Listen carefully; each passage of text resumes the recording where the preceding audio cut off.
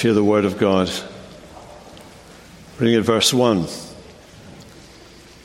And as soon as it was morning, the chief priests held a consultation with the elders and the scribes and the whole council. And they bound Jesus and led him away and delivered him over to Pilate. And Pilate asked him, "Are you the king of the Jews?" And he replied to him, "You have said so." And the chief priests accused him of many things. And Pilate again asked him, "Have you no answer to make? See how many charges they bring against you."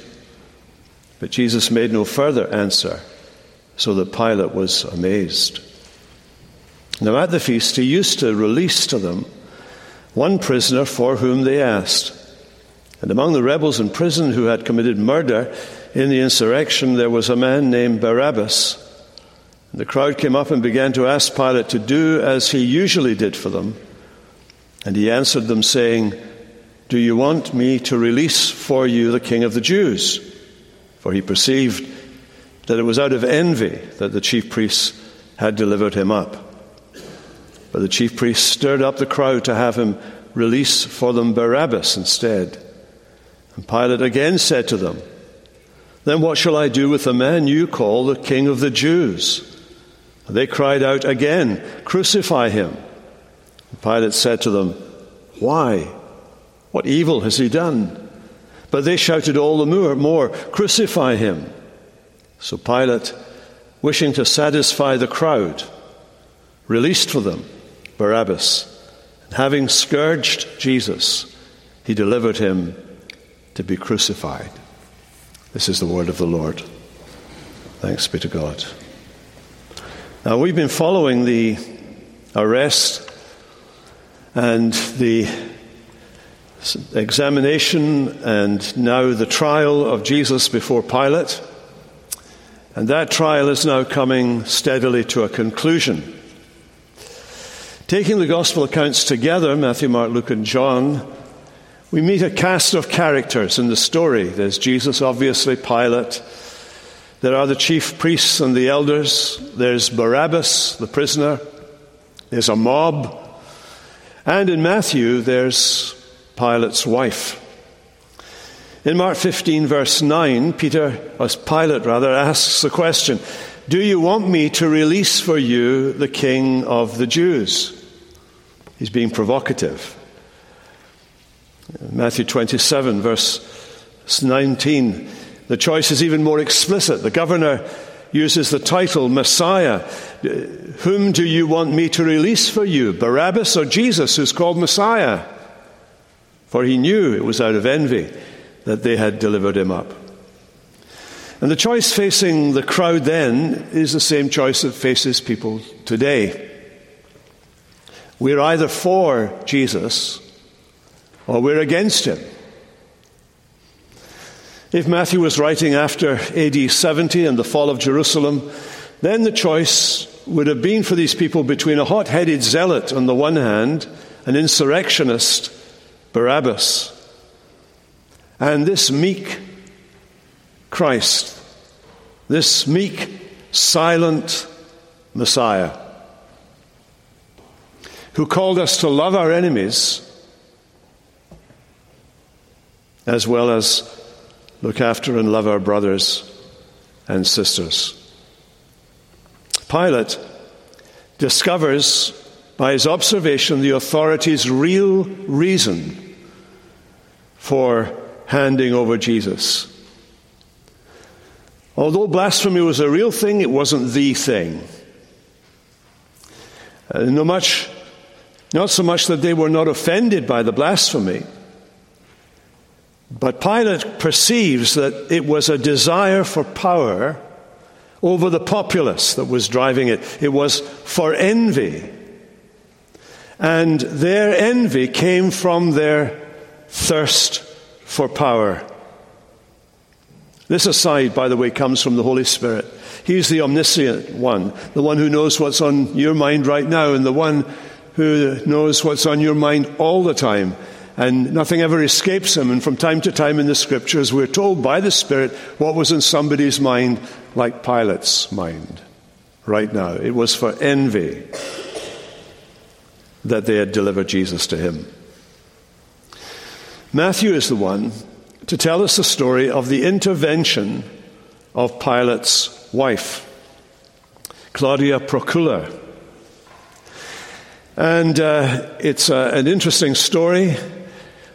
In the absence of a counsel for the defense, in the absence for the presence of his disciples to argue his case, to show sympathy for his case, there is nobody speaks up for Jesus until Claudia interrupts the proceedings.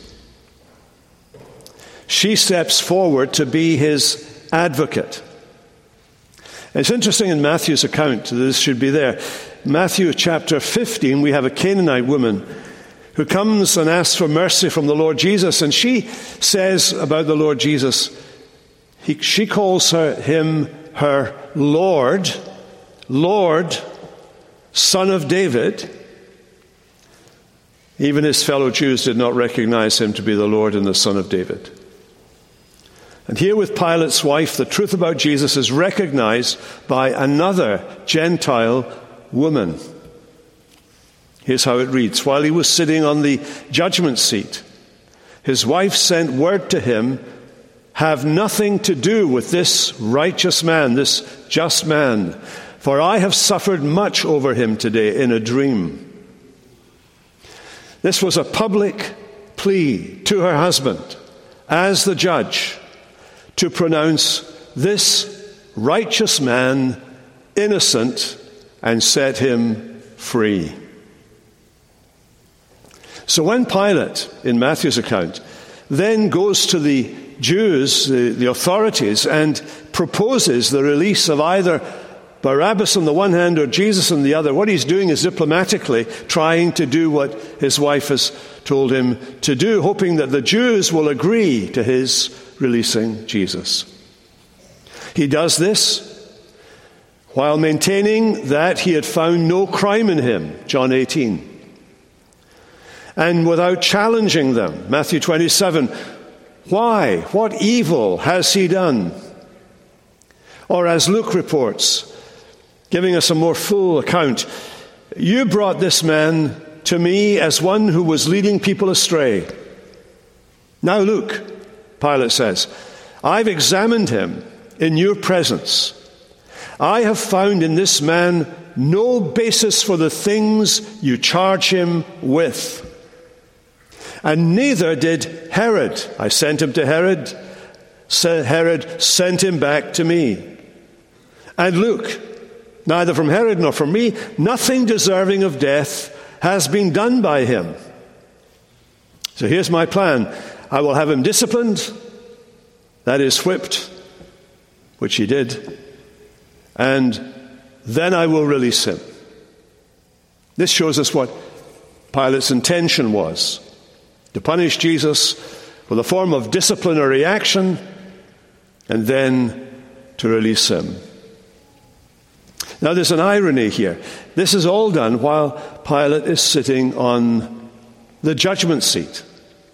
The Greek word for the judgment seat is the word bema, translated into English B-E-M-A.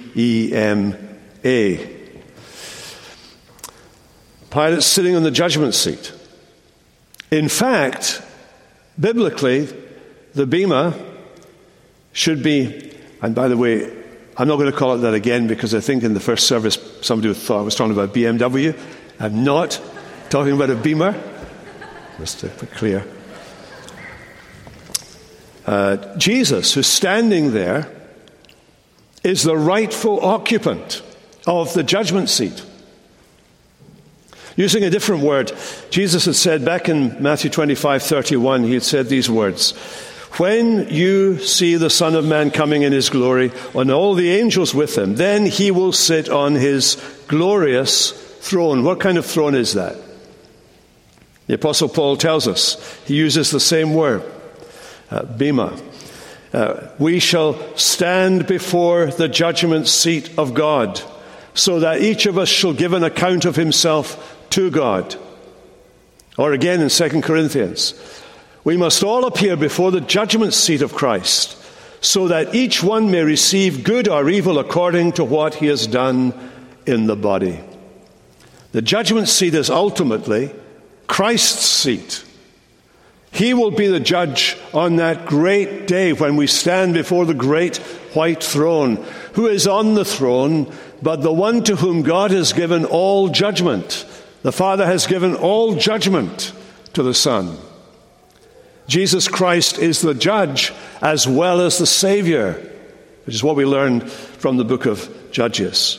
Those two offices belong in Christ himself.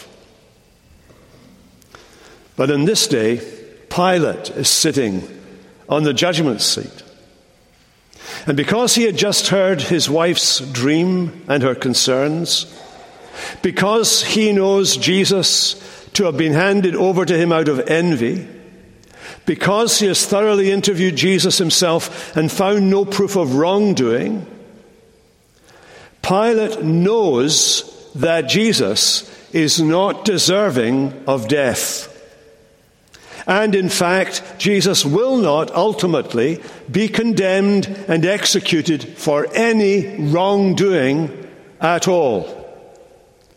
He will not be condemned and executed because of any accumulation of accusations made against him that attract the death sentence. In the end, when Jesus is killed, he is killed for being who he is.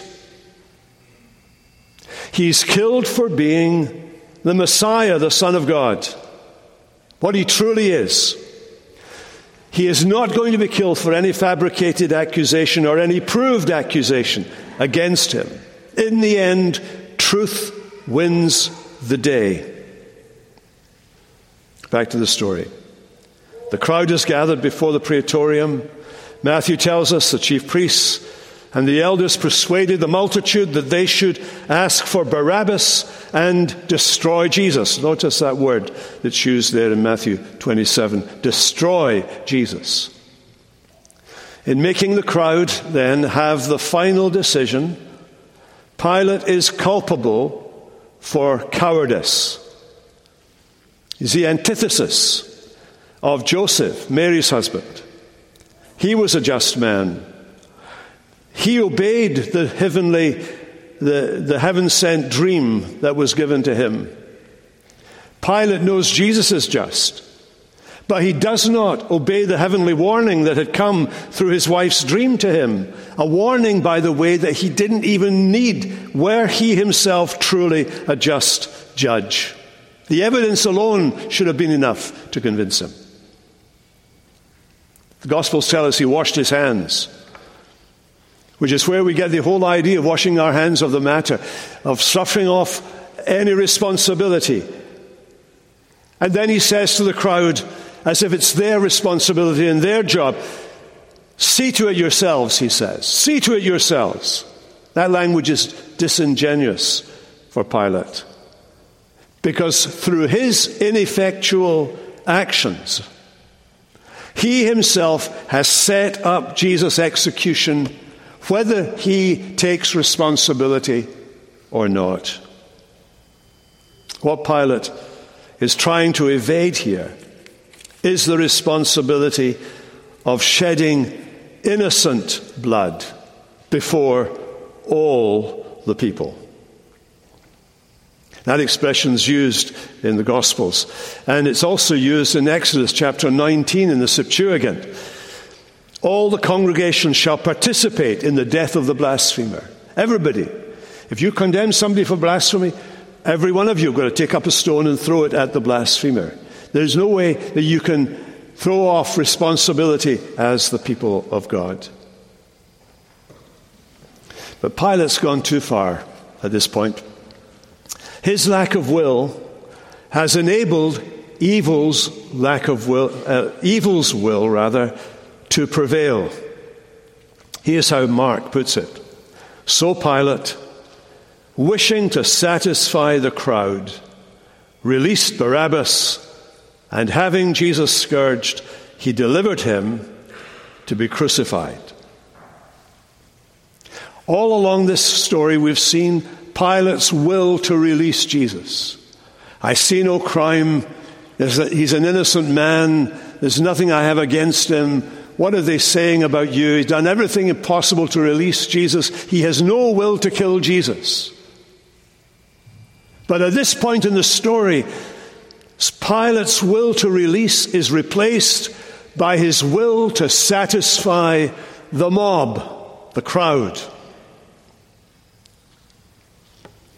Now, there's nothing worse than to see someone in the high office who may naturally, or by education, or by background of some kind or another, have some kind of general moral goodness or trait. To see them then succumb to that most unpredictable of masters, public opinion. Let me read to you from J.C. Ryle, writing in the late 19th century. A person in high place without religious principles is one of the most pitiable sights in the world. They are like a large ship tossed to and fro in the sea without compass or rudder. Their very greatness surrounds them with temptations and snares. High places are slippery places. That's why when we come, eventually, we'll get to the election and eventually we'll get to vote. And that will be a nightmare in itself, for which we should be praying even now that God would give us some wisdom and guidance in that matter. But before we put anyone into high office, let's hear what J.C. Ryle was saying there. High places are slippery places. No wonder the Apostle Paul tells us that we are to make intercession for kings and for all who are in authority. Why? Because by putting them into authority places, high places, what are we doing? We're exposing them to temptations we don't get. Never look on someone who is really wealthy and feel envious of them or jealous for them. They, with their wealth, will face temptations and tests that will never come our way. How hard it is for a rich person to enter the kingdom of God. Not impossible, thankfully, by the grace of God, but hard, Jesus said. And we should never seek to be in a high place for ourselves alone. We should heed the words of Jeremiah 45, which God says to us, "Seekest thou great things for thyself? Seek them not. Seek them not." Well, back to the story. There's no doubt that the will of the crowd is now set. They choose a murderer over the author of life. They choose the guilty over the innocent. They reject the holy, the harmless, the undefiled, who is now despised and rejected of men. They choose a murderer over the Messiah. How do we get to this stage? How is it that these religious people, religious leaders, who are hyper-religious in their behavior and in their keeping of the law, who are assiduous in their study of the Holy Scriptures, even though they hadn't seen Christ there, how can a whole institution like the Sanhedrin do such a wicked, wicked thing? Well, we believe, don't we, in total depravity. We believe that sin affects us in every part of our being. It affects our mind, our will, our affections, our behavior. Sin is, everything we are has been touched by sin. And therefore, everything that humans touch is touched by sin. The institutions of our world, governments and businesses, have sinners. So they can go wrong. They can do good, but they can go wrong. In the Sanhedrin, there were some good people. There was Nicodemus, one of them, for one thing, who was a godly man and a good man and was faithful to Jesus. He wasn't able to turn the tide of opinion. And you may be placed in places like that where you're the only believer, and you find Perhaps you throw your hands up metaphorically in horror at the inability you have to change decisions that are being made. But you're there for a reason, because the New Testament tells us that God puts his people in those places as part of the Holy Spirit's work to restrain evil until Antichrist comes and the restraint is taken away. As we look at this horrible story of how this religious, biblical Sanhedrin comes to reject Jesus the Messiah.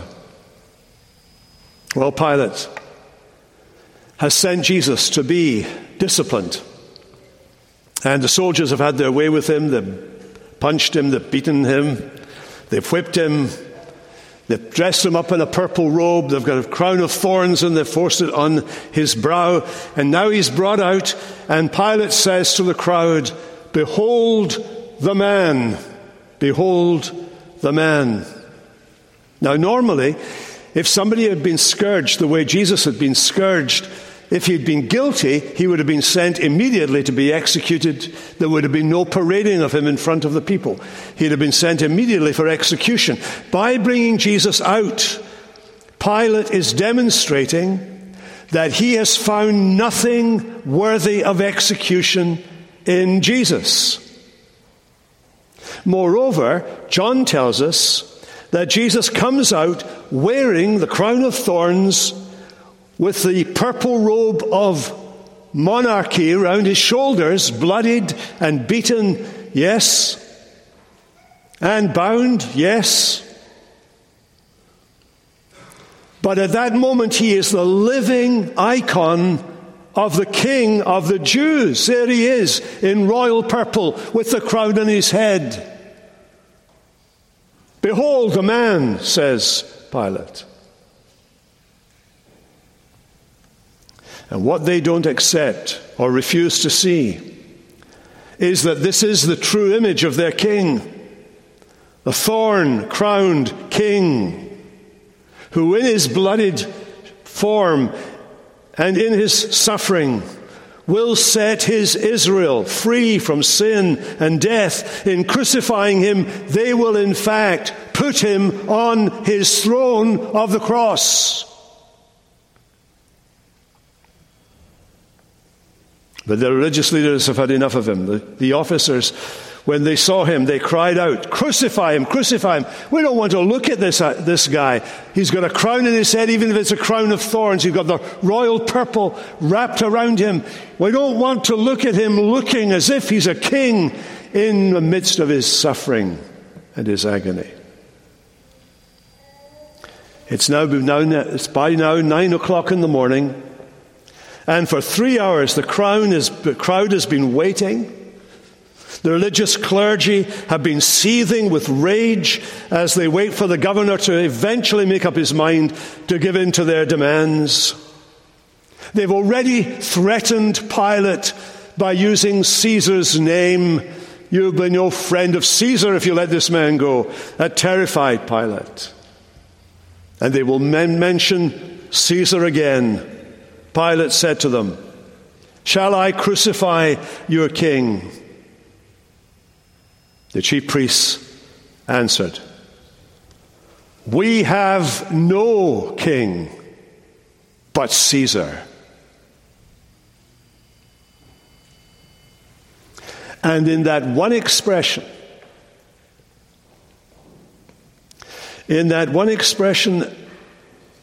they have lost everything. They throw away their nation's integrity. They gave up their nation's individual identity. They throw away their messianic hope. They commit a blasphemy. They commit an act of cosmic treason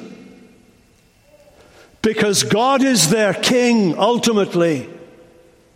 And they're now saying, "We have no king but Caesar." They're baying for Jesus' blood. And it will have consequences. For Judas, the one who betrayed him, would die a lonely suicide. Caiaphas, the kind of ringleader, was deposed the following year. Herod, before whom Jesus appeared, died in exile. Pilate committed suicide after being banished from Rome. The house of Annas was destroyed a generation later by an infuriated mob. Thousands of those people in Jerusalem would see the horrors of the Roman siege of Jerusalem in AD 70 and the subsequent destruction. Multitudes of their fellow citizens, with their children, would find themselves crucified by Roman soldiers outside what was left of their city's walls. Now, you may want to argue that the blood of Jesus led to all those ends. But it is always true that sin has consequences. But the blood of Jesus would do something immeasurably more and immeasurably better.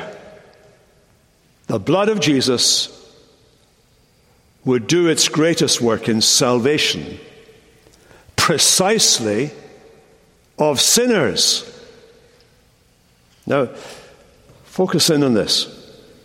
Without realizing what they were doing, the crowd's call for the death of Jesus and the release of the guilty provides us with a striking picture of what the good news in the gospel is. The guilty is set free. The innocent is put to death. The great sinner is delivered. The sinless one remains bound. Barabbas is spared. Christ is crucified. This is the truth. That Christ has suffered in the place of the guilty. Barabbas goes free so that Christ will suffer.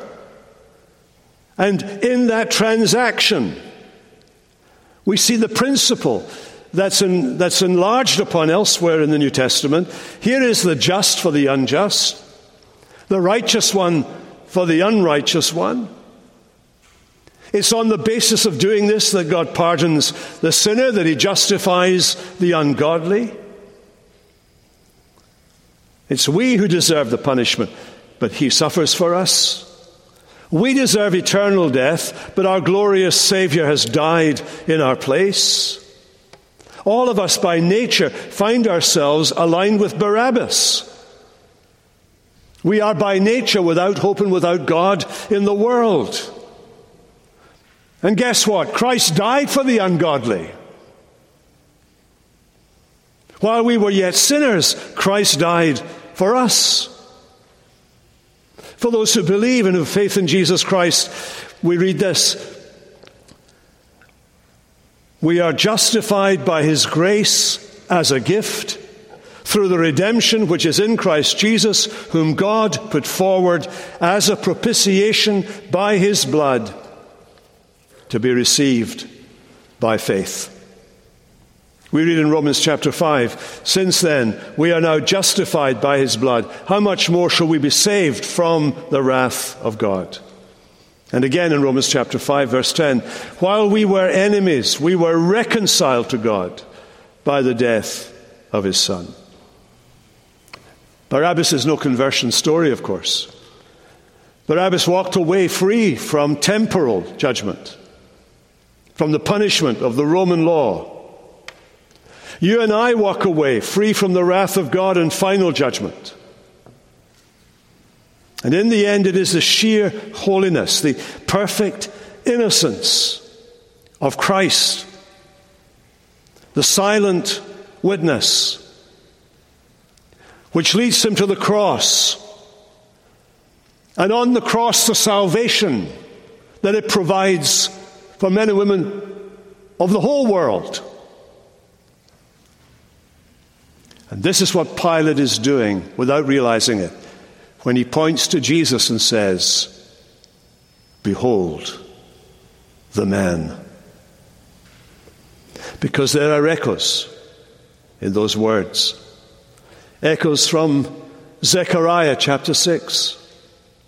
Thus says the Lord of hosts, behold, the man whose name is Branch, for he shall grow up in his place, and he shall build the temple of the Lord, or he shall build a house in my name. The Greek word for branch is the word Anatole, from the verb to rise, to spring up, to sprout, like a branch comes forth from the tree. And it's used elsewhere in the Old Testament. In Numbers 24, a star shall rise from Jacob. That word rise, Anatoline, comes from that word, to rise or branch. A star shall rise from Jacob, and the man shall arise from Israel. The connection indicates that whatever Pilate was thinking, when he said, behold the man, these biblical prophecies are being fulfilled. Jesus is standing under the messianic title of the branch, the man who would build the final temple. They would tear at his flesh, and they would bury his body, and on the third day he would raise that flesh up from the dead, resurrected, to be the final temple. We worship God in Christ. Christ is our temple. We are being built as bricks in the building within the temple that is Christ. Pilate's gift of pointing them and pointing us to Jesus, the man Christ Jesus. I finish by quoting from Cyril of Alexandria, the great African church father. Listen to what he wrote. Just as in Adam, Satan subdued the whole human race, demonstrating its subjection to sin, so now Satan is vanquished by a human being. For the one who was truly God and without sin was still also human. And just as all of humanity was condemned under the sentence of sin through one man, the first Adam, in the same way, the blessing of justification by Christ is extended to all the people of the world through one man, the second Adam. So as we see Barabbas being marched through the door to freedom and Christ being taken bound to the cross, we see a picture of what God has done for us. Christ died for our sins. Let's pray together. Lord, we pray that by your grace you would draw us to Jesus today, that those of us who are distant would find him. Those of us who have been looking for him, Lord, would be encountered by him as they've heard the word of God today, given the faith to believe in him. And Lord, we pray that for those who have no interest, that something by your Holy Spirit working in their minds and hearts would lead them to start to seek you, and in seeking to find, and in finding to enjoy real life. We pray it in Jesus' strong name. Amen.